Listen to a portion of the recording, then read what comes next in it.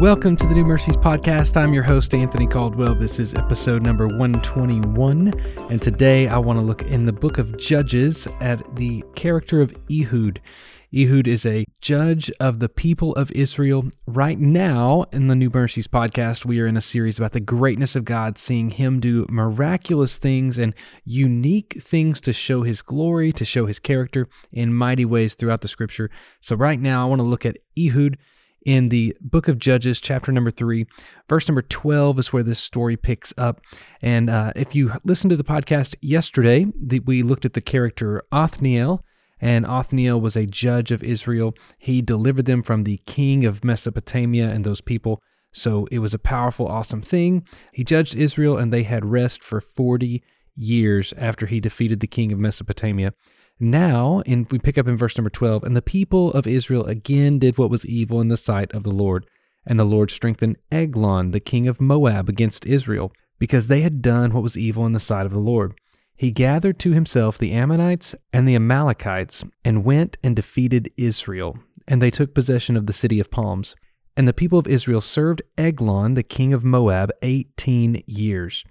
We talked about yesterday that the people of Israel went in, they didn't do what God told them to do when they got into the land of Canaan. They didn't destroy all the peoples. They just said, we will live with them.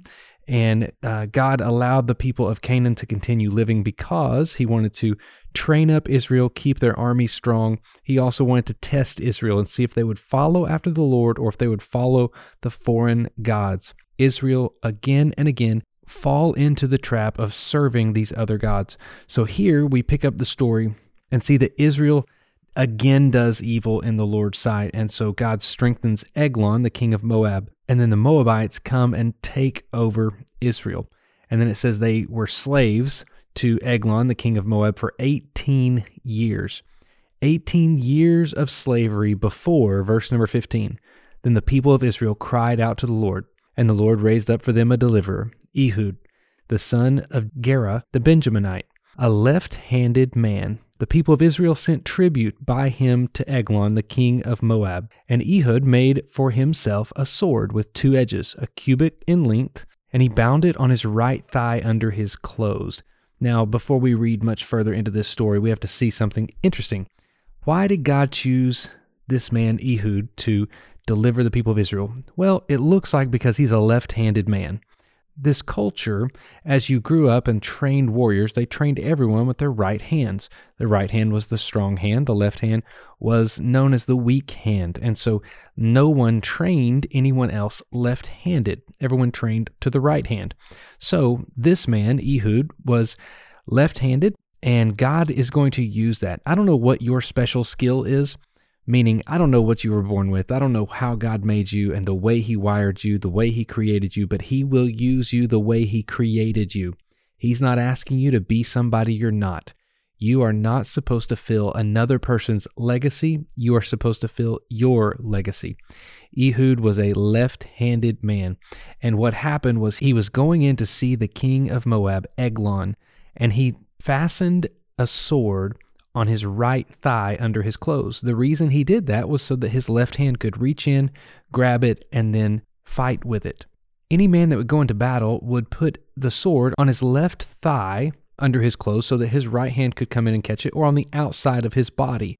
And so this man, Ehud, has fastened this sword to his inner thigh on his right side. And as he goes in, there's a pat-down situation, right? So you go in to see the king, and there's his guards. His guards would pat the person down, but they wouldn't check the inner thigh on his right side because no one trained the left hand. So Ehud gets to go in and give a tribute to Eglon. Verse number 17 says this, and he presented the tribute to Eglon, king of Moab. Now Eglon was a very fat man. I love this scripture. It's so much fun because this guy, you can see the picture now. This king is very overweight, very oversized. And in so much so, it's mentioned in the Bible for a reason. Listen to what happens. It says, and when Ehud had finished presenting the tribute, he sent the people away who carried the tribute. But he himself turned back at the idols near Gilgal and said, I have a secret message for you, O king. And he commanded silence. And all his attendants went out from his presence. And Ehud came to him as he was sitting alone in his cool roof chamber. And Ehud said, I have a message from God for you. And he arose from his seat, and Ehud reached with his left hand, took the sword from his right thigh, and thrust it into his belly. And the hilt also went in after the blade, and the fat closed over the blade, for he did not pull the sword out of his belly.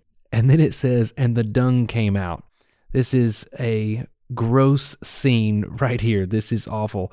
In verse 23, as that scene kind of closes, it says, Then Ehud went out into the porch and closed the doors of the roof chamber behind him and locked them. And so here's the scene. This Ehud goes into this place, and just because God made him left-handed, he was able to be at the right place at the right time and be used by God in a powerful, awesome way. Now, I'm not saying that we need to go out and thrust swords into fat kings, but what I am saying is, what is God calling you to do, and why have you not done it yet? I get it. When I began this podcast, I thought, I am not the great podcaster. I would listen to podcasts. I hear very eloquent speakers and eloquent storytellers, and I'm not those people. But I realized God didn't call me to be those people. God called me to be me. He called me to do this and me to do it well and do it to the best of my ability. But he didn't call me to be somebody else. There's a lot of great preachers, a lot of great pastors, a lot of great communicators and speakers that I listen to and that I want to mimic in certain ways. But God said, I've called you to be you. I've wired you the way you are so that I can use you the way I want to use you. Today, know this. After this scene happens and Ehud kills this king, the people of Israel go down and they kill 10,000 of the Moabites. And it says they're all strong, able-bodied men, and not a man escaped. And then it said, so Moab was subdued that day under the hand of Israel, and the land had rest for 80 years. So I want you to think about this. God calls one man to do something, and that changes the course of history. 18 years in slavery turned into 80 years of freedom, just because one man stood up to do the right thing. Israel cried out. Again, it doesn't show in the scripture, it doesn't say in the scripture if the people of Israel asked for forgiveness or repented. It just says they cried out to the Lord, and the Lord had mercy on them and raised up for them a deliverer, this left-handed guy. It doesn't say much else about Ehud. The only things it says about him is what tribe he's with. It didn't say his occupation. It didn't say what he was doing before he was called to be a deliverer. He was just called because he was specifically made for this task. What has God specifically made you for? Today, take a few moments, think about the way God created you and what is it that only you can do.